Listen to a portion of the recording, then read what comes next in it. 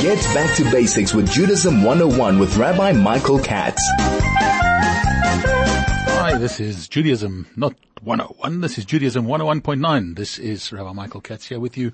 It is Wednesday afternoon and wonderful to be in your company on a beautiful, beautiful day here in Joburg. Great to be with you. Just gone 11 minutes past 2 on this beautiful Wednesday afternoon. Hope everybody had a wonderful Shavuot, wonderful Shavuos. It was something really, really special. I think in the air there was a very, very beautiful vibe of Kabbalah HaTorah, receiving the Torah, of the feeling of togetherness, of community and unity, and all the wonderful things that come with a Chag like Shavuot. Of course, there's the mandatory cheesecakes and cheese blintzes and all the other things that make Shavuos what it is, make it delectable and delightful, and all sorts of other additives that make it into something really, really special. We hope you learned a lot. We hope you gained a lot. Not in weight, of course, but we hope that you gained a lot of knowledge and inspiration and togetherness and all the other beautiful things that a Chag like Shavuot, like Shavuos, actually means and should be for each and every one of us. In these days that now follow Shavuot, and I think that I have told you here before, but just to repeat, Shavuot is connected to Yom Kippur in a way, and it's connected to Rosh Hashanah, and it's connected to just about everything that comes afterwards, and that's pretty obvious. It is the time of the giving of the Torah. But Shavuot really is the beginning of a countdown or count up to the Yomim Noraim, to the special festivals that are coming up, Tishrei time, Rosh Hashanah, Yom Kippur, Sukkot, and so on. And, of course, the reason being that it was on Shavuot that we received the Torah. So, the beginning of everything really happened on that day, which was the 6th, the 7th of the month of Sivan. 40 days later, Moshe was coming down the mountain with the first set of tablets, and seeing that there were people who were worshipping the golden calf, he allowed the tablets to fall to the ground. They smashed. And that was the 17th of Tammuz. For 40 days thereafter was a period of introspection, of tshuva, of repentance, of growth, of all those kind of things that had to happen. And then he ascended on Rosh Chodesh Elul after 40 days. So there was 40 days until the worshipping of the golden calf. There was 40 days thereafter until Moshe went up to receive the second set, or to actually produce them and make sure that they came down. And then he remained up there for 40 days and 40 nights and came back on Yom Kippur. Yes, second set of tablets were brought down on Yom Kippur. And so therefore we have a period of 40 days and then another 40 days and another 40 days between Shavuot and Yom Kippur. 120 days exactly from Shavuot to Yom Kippur, which means only 110 to Rosh Hashanah. And being that a number of days have already passed since Shavuot, well, it's getting closer by the minute. And we often think about during this period of time in northern countries, in Israel and so on, we know that we are past now with Shavuot, we're kind of into the middle of the summer, and we always have in northern countries these summer holidays, long days, long Shabbosim, long Shabboses. The Shabbos is very long. Here in the southern hemisphere, things seem to go a lot quicker. I mean, think about the days of Shavuot, where in northern countries, it can be 9, 10 o'clock until Yom Tov came out. What a long, balmy afternoon or day. Altogether here in our environs, much, much quicker, much shorter. But there is an institution that happens in the Shabbos is actually from Pesach. Many do it just till Shavuot, but then from Shavuot until the Yomim Noraim, until Rosh Hashanah, there is a custom that people have and that Jews around the world practice, and that is to learn on a Shabbat afternoon, being that there is supposedly that extra time, and yes, we in the southern hemisphere, it's the other way round, and therefore we have perhaps less time, but nonetheless the custom to learn on a Saturday afternoon from Pirkei Avot, from the Ethics of Our Fathers. Ethics of Our Fathers is one of the tractates in the Talmud. It is a tractate for which there is no Gemara. It is just Mishnayot, and the Mishnayot of the ethics of our fathers are famous, and they're probably or possibly some of the best known Mishnayot because we study them on many Shabbos afternoons. And the custom, of course, is that each Shabbos from Pesach to Shavuot, we learn one of those chapters, and there are 6. There are always 6 Shabboses between Pesach and Shavuot. And then we have the possibility then to continue. In many communities, we continue all the way through until the Yomim Noraim, until Tishrei, with this learning. And then, of course, it will be one chapter that we'll learn, that we will think about, and we will introspect on each Shabbat afternoon at Mincha time, following Mincha, Pirkei Avot, Ethics of Our Fathers, studying it throughout what is known in the Northern Hemisphere as the summer months, but here in the winter months, going through and studying a chapter. And as it gets towards the end, when we kind of run out of weeks, sometimes it's 2 chapters that are learnt on a particular Shabbos. And perhaps for today's session, we're just going to take a look at what is Pirkei Avot, what is it about, and how does it actually guide us, and what are some of the lessons that we learn right in the beginning. Maybe we will use Pirkei Avot when there is not a Yom Tov, a Chag, an event kind of coming up in the immediate vicinity, that we'll do a little bit from it in these weeks and in these days, in order to give a couple of extra insights and a couple of extra points on Judaism 101.9 for us to hopefully be able to take with us, to live by, and to integrate into our lives. The ethics of our fathers, the Pirkei Avot.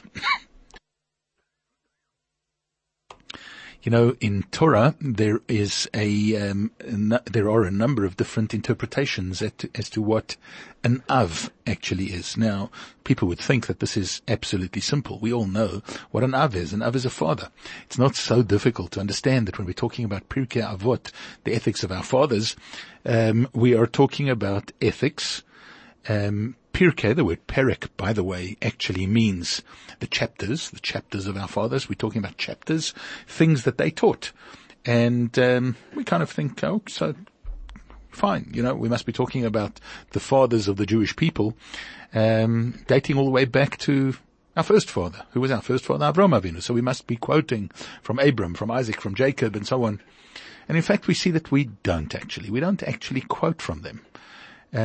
We do quote from a number of different rabbis, scholars of the Talmudic era. And we talk about the different rabbis in the Babylonian Talmud and predating it and right afterwards and so on, who gave us ethics, they gave us ideas, they gave us specific things to think about, to contemplate. And of course, the ethics of our fathers, as people well know, are kind of guides for life. They are symbolic and more than symbolic statements about certain things in life that have application to just about everybody. There is tremendous wisdom. There is so much depth and so much knowledge and so much incredible insight that is given in the Pirkei Avot. Just if you do a superficial reading of it, you get a tremendous amount out of it. And if you start unpacking it and thinking, as we're supposed to do with anything that is written into the Mishnah, and any part of the Talmud, that we cannot really take any word at face value. We've got to look into it. We've got to unpack it. We've got to think into it from its length, its breadth, to the left and to the right and up and down and inside out. When we take a look at that in terms of Pirkei Avot, we suddenly understand that this is not really to do with an Av in terms of the fathers who said them, as much as maybe it is a different usage of the word Av, which is used throughout the Talmud. And Av is a main principle, a main axiom. These are the axioms of our fathers. These are the axioms. These are the main principles, really, of how to live a good life and how to live, moreover, a Jewish life. Be back with you right after this. Get back to basics with Judaism 101 with Rabbi Michael Katz.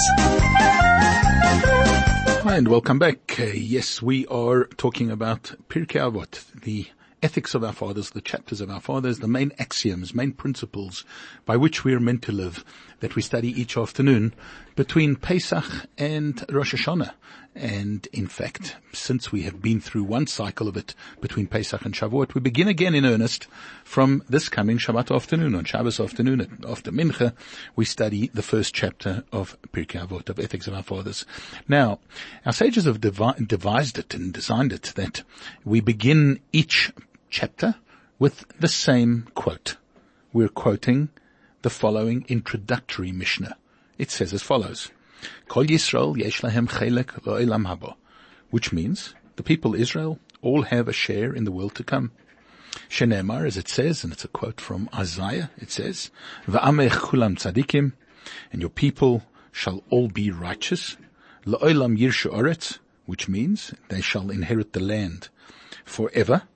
Neitzer matai, the branch of my planting, Maaseh yadai lehispoer, the work of my hands, that I may be glorified. What does this actually mean, and why is this chosen as the introductory Mishnah to each time that we study Pirkei Avot, the Ethics of Our Fathers? Perhaps it's worth just briefly recapping what it says. It says, all Israel have a share in the world to come. As it says, your people shall be righteous. They will inherit the land forever. The branch of my planting, the work of my hands, that I may be glorified. God is talking to the Jewish people and telling us something significant, but being that it's a Mishnah, this is actually something that we have to take as law. This is something that is of paramount importance. What is the relevance of such a statement to be made each time we learn, we study the Ethics of Our Fathers? And there are so many different interpretations. I'm just going to try and provide you with a little bit of an insight, but of course the object of Torah study and thought is that one should go and investigate further and look and see and find all sorts of different interpretations that can make this even more valuable. But let's think about, what are we talking about and who are we talking to? Well, we're talking about all Israel. In fact, this is a statement that is an absolute leveler. You know, very often when people get involved, I think, in Torah study, there is type of, or kind of this perception of the fact that you sort of need to know a lot to even get involved. You're coming to study Mishnah and you don't even know Aleph Bet. You're coming to study Talmud and you don't even know how to read in the Chumash. That is all possible. But God tells us right at the outset here, and our sages wanted us to understand this, that everybody has a portion in the world to come. In other words, all our souls are equal. Nobody has more access to Torah than you, and nobody has more access to Torah than me. We all have an equal access. We have equal standing in front of God. We are all absolutely equal. Society likes or sometimes adopts all sorts of hierarchies. There are those who are spiritual haves and those who are spiritual have-nots. There are those who are involved and who believe that they occupy a more important place, perhaps, in the hierarchy of Judaism. Torah comes along and says, hey, 1 second, no. Everybody's equal. Everybody's got the same soul and everybody's got the same connection. Everybody's got the same ability to comprehend and understand, just like the next person. And we all have this incredible connection between ourselves and the Almighty, between ourselves and what we term Olam Haba. In other words, everybody has got things that need to be done on this earth, on this world, in this world, with our material lives, that need to be and can be carried through into Olam Haba, into the world to come. We all can influence the heavenly spheres. We all have things that we're doing down here which seem to be of a mundane, physical, down-to-earth kind of an action or a kind of a basis. But there is a tremendous amount of influence that we can have in the heavenly spheres through the things that we do, whether they are mitzvot, whether they are Torah learning, whether they are things of kindness, whether they are good thoughts, and so on. These things are all tremendously powerful. And why? Because we have a part of God within us, which we call our neshama, we call it our soul. That part of God is something of absolute preciousness. It is absolutely divine. It is absolutely miraculous. And each and every one possesses that portion, that part, that chelek, that segment of godliness within them. That power within your soul is there and it's equal to everybody. So don't be put off and don't say Torah learning is not for me. I have this incapacity and I have that incapacity, and I'm a little bit dumb and I'm a little bit dyslexic and whatever the other excuses may be. No, 1 second. What you need here is to come to the fore as the person that God created with the soul that God gave you, and that soul is incredibly powerful and incredibly beautiful, and therefore you have what it takes to study Torah. You have what it takes to absorb these messages, to understand them. As we say, V'amech kulam tzadikim. In fact, we're all righteous. The world likes to paint people into corners and say that, very often that everybody's bad. Well, let's borrow a term that's fake news. Not everybody's bad. On the contrary, Torah's view is everybody's good. Everybody has something perfect and good and beautiful within them. Sometimes through the failings of society and sometimes through the failings of our own weaknesses and so on, we end up making mistakes, doing the wrong thing, getting ourselves involved in stuff that we shouldn't be involved in. But we're righteous. We're good. Everybody has the ability to connect on that level, and everybody has the ability to study, to improve, and to work on themselves. L'olam yirshu aretz. We will be able to take the inheritance. Now, Aretz here not only refers to the land of Israel, Eretz Yisrael, but we're talking about Aretz. Aretz is Hashem's will. We all can inherit the will of God. We can inherit it. We can bring it into this world, and we can have godliness at our fingertips if we and on our minds and our hearts and our souls, if we strive for it, if we try for it, if we really work at it. And then we go into this image of Neitzer Matai, that we are the branch of my planting, the work of my hands, that I may be glorified. What's the concept of a branch? Well, if you think about it, a branch has to be coupled with, it has to be connected to the tree, it has to be connected to its root and to its trunk. And when we're connected in that way, we can then branch out, and when we branch out, we can then bear fruit of our own. This is the image that is conjured up by this particular statement, and that is that each and every Jew needs to actually see him or herself not as an end result and not as a root beginning, but rather something in between. We are a bridge in a very, very long and beautiful and illustrious story. And we need to have this branch kind of effect of taking from our past and taking the things that we're rooted in and taking the things that we were schooled in and that we were educated in and that we were taught to and we know how to love and appreciate in our heritage, in our history, in our Torah and in our understanding.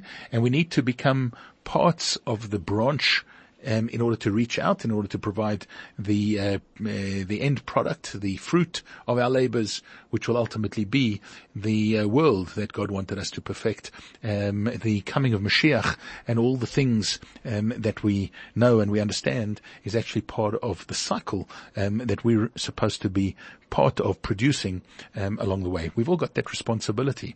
Without the branches producing fruit, there is no future. Without us connecting to the past, there can be no connection, there can be no fruit, and we therefore need to see ourselves and work on ourselves in this way of being that branch. But there is perhaps a deeper meaning here, and that is that each and every person is significant. Very often in a teaching, in a school, in a yeshiva environment, even there are certain labels that are placed upon people, and there are certain limitations that we notice are put upon people where forever they are labeled as being unintelligent or being incapable or being unqualified or being one of the many labels that teachers, parents, society sometimes plants on people's demeanor and on their background and on them themselves, and that cripples them.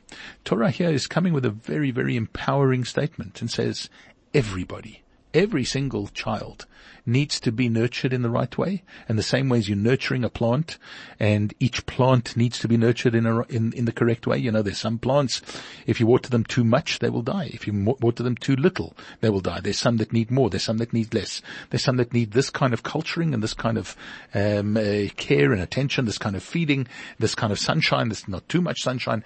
everyone is different, every individual is different, and part of this Mishnah is the understanding of the fact that everybody, while we may be different, while we may have different needs and different likes and dislikes and different environments, nevertheless, everybody's got this equality of purpose, and the equality of purpose is that each and every one of us has a soul, each and every one of us has a chelek le'olam haba. We have a share in the world to come, and therefore our advent to Torah, our understanding of it, and our ability to study it is equal from each and every one of us to each and every one of us. And therefore, a beautiful way to open up ethic number 1, perhaps, of the Pirkei Avot is we're all equal, and we all have a share in God's world. We all have a share in Torah, and we therefore can now move into whatever it is of the other Mishnayot that we are studying and that we're looking at. Famously, the first chapter begins with a bit of a historical account of the handing down of the Torah. Now, fortuitously and correctly, yes, on Shavuot we spoke about Zman Matan Toratenu, the receiving of the Torah at Mount Sinai, and one of the great events, or one of the great parts of this event that happened all those years ago at Mount Sinai was that we received everything. And particularly, we received what we know as the oral law. We received the Torah Sheba'al Peh, without which the Torah is not really meaningful at all. We have to have that, and we know that that was given over orally. But the Jewish people standing around Mount Sinai heard that all, they got that all, they grasped it all. In some way, it wasn't yet integrated. Moshe Rabbeinu had to go up the mountain and get it all explained in its great detail and great length by God, but it was meant to be originally all in a way of being in the oral tradition, oral law handed down, and an urgency of handing down from one generation to the next. And it's that we start recording in the beginning of Pirkei Avot, because we say, Moshe kibel Torah miSinai. Moses received the Torah from Sinai. Umasara liYeshua. He handed it down, this oral tradition, he handed down to Joshua. V'Yeshua liZakanim, and Joshua handed it to the elders. UZakanim liNaviim, and the elders handed it to the prophets. Unaviim misaru al anshe knesses agdola, and the prophets inherited it, or they handed it down in a way of tradition to the men of the great assembly.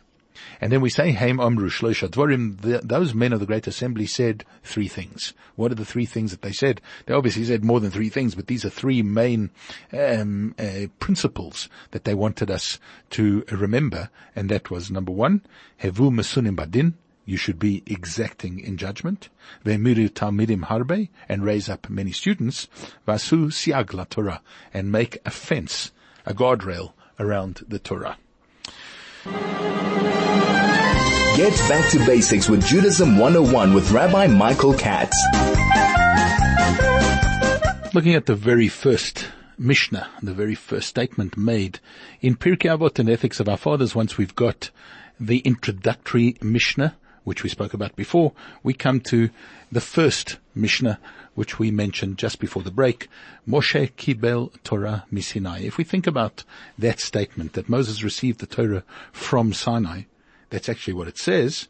We know that it actually means at Sinai, but why is it worded in such a way whereby we talk about Moshe receiving the Torah miSinai, from Sinai?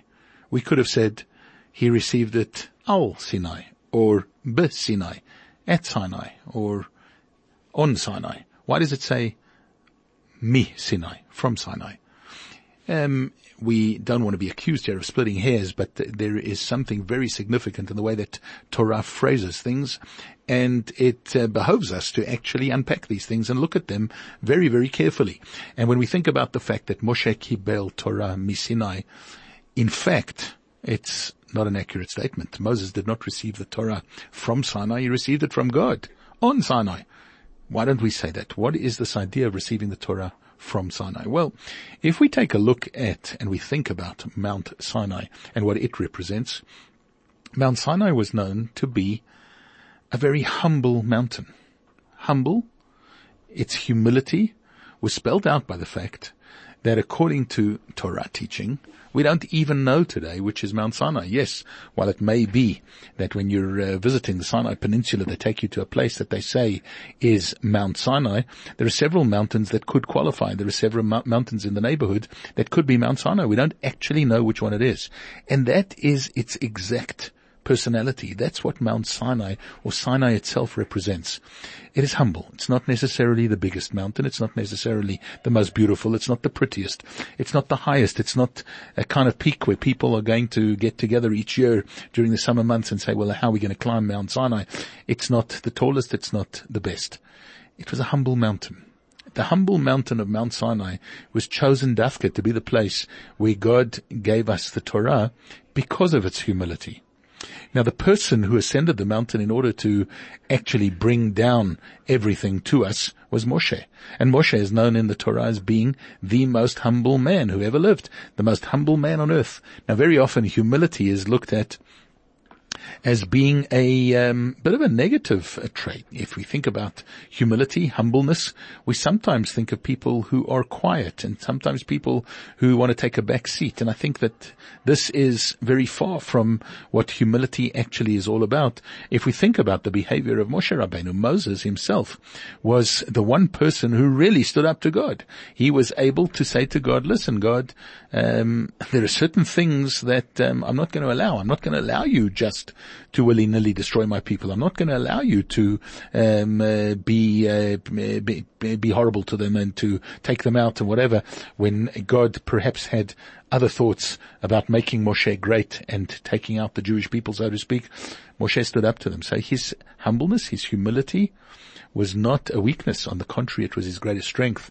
Humbleness and the ability to stand up for what is right are very often the same part of the program rather than being opposites. It doesn't mean weakness.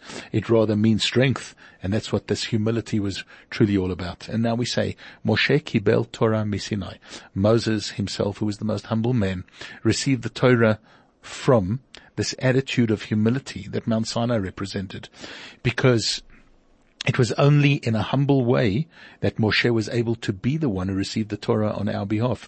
Moshe kibel Torah misinai is perhaps the very first statement of the kind of attitude that we have to have when coming to study Torah. It is not only about the fact that every one of us counts and that every one of us is important and that everyone has a soul that can connect to heaven and can connect to Torah and godliness and our mitzvahs and so on. But each and every one of us needs to understand that in order to do that, there needs to be this overriding factor of humility, represented by the two first things that are mentioned in this Mishnah, Moshe and Sinai. Humbleness, humility, that's really the forerunner to all our Torah study. Be back with you right after this. Get back to basics with Judaism 101 with Rabbi Michael Katz. The next statement that is made in Pirkei Avot in the Ethics of Our Fathers is Umasara li Yehoshua. He handed it to Joshua. Now you would think that this is a historical fact. Moshe gave it over to Joshua. Joshua was the next in line. Joshua was the person who took over the leadership of the Jewish people from Moshe Rabbeinu, from Moses. But perhaps if we're understanding it in terms of it being a teaching, a Mishnah, a law that we're supposed to follow, it can't just be talking about a historical fact. It can't just be giving us the history of our ancestry and the way that the nation evolved, but rather perhaps we're talking about a Joshua-type personality. Who was Joshua? Who was Yeshua? And what was he? Well, we're told he was this great and incredible servant to Moshe Rabbeinu. He was Moshe's follower from beginning to end. He would not say anything or do anything that would fly in the face of his great teacher. Absolute respect, absolute humbleness and humility himself, but a total and absolute bonding to his master, to his teacher, to his Rav, to his Rebbe, to his king, to the personage of Moshe Rabbeinu. This was Joshua. So one of the next characteristics, traits that we need when coming to Torah, when coming to mitzvot, and when understanding all of these things is perhaps to have a little bit of that Joshua personality. We've got to be able to be respectful. We've got to be able to link in to everything that our masters, our teachers, our Moshe Rabbeinu, our God, our Torah has actually taught us. And when we have that, we've got the understanding of it being handed down to Joshua. And then Joshua handed it to the Zakanim. We know that there was a hierarchy of people called the elders. And yes, so a historical fact once again, but perhaps a suggestion that we're talking about Zakanim. Zaken is an old person, older people. Very often society dispenses with old people too soon. We write them off. We say that retirement age is at 60. At 60, a person hasn't yet started to do the things that they need to do and be involved in. It's very, very young, 60 years old.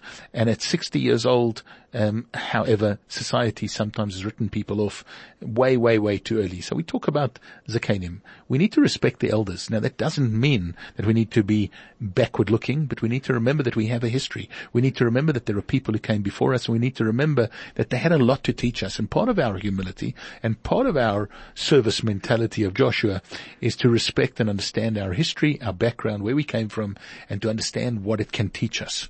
And then the Nevi'im, the Zakanim gave it to the Nevi'im. The Zakanim, the elders, gave it to the prophets. What's a prophet? A prophet, perhaps, is young, sees the future, nevuah, prophecy, seeing into the future. We are only a people if we have a past and if we have a history and we adhere to it and we learn from its triumphs and its mistakes. And if we have a vision for the future, the prophets had this vision, a vision for the future. And a vision for the future is something that is of paramount importance when it comes to thinking about Judaism, learning Torah, studying it, and our position in this world. And then we come to the Nevi'im, Mesaru al Anshe Knesset HaGdolah. The Nevi'im, they gave it over to the men of the Great Assembly. Who were the men of the Great Assembly? Well, there was a time in Judaism when there was this concept of the men of the Great Assembly. It was the great leaders of the generation. They were the ones who canonized and put together certain things like our Siddur and so on, and the format and the formation of formalized Judaism. We can't practice anything in a vacuum. It can't be haphazard. It can't be just whatever you want to do and when you want to do it and how you want to do it. We need to have a format. We need to have a grid within which we operate.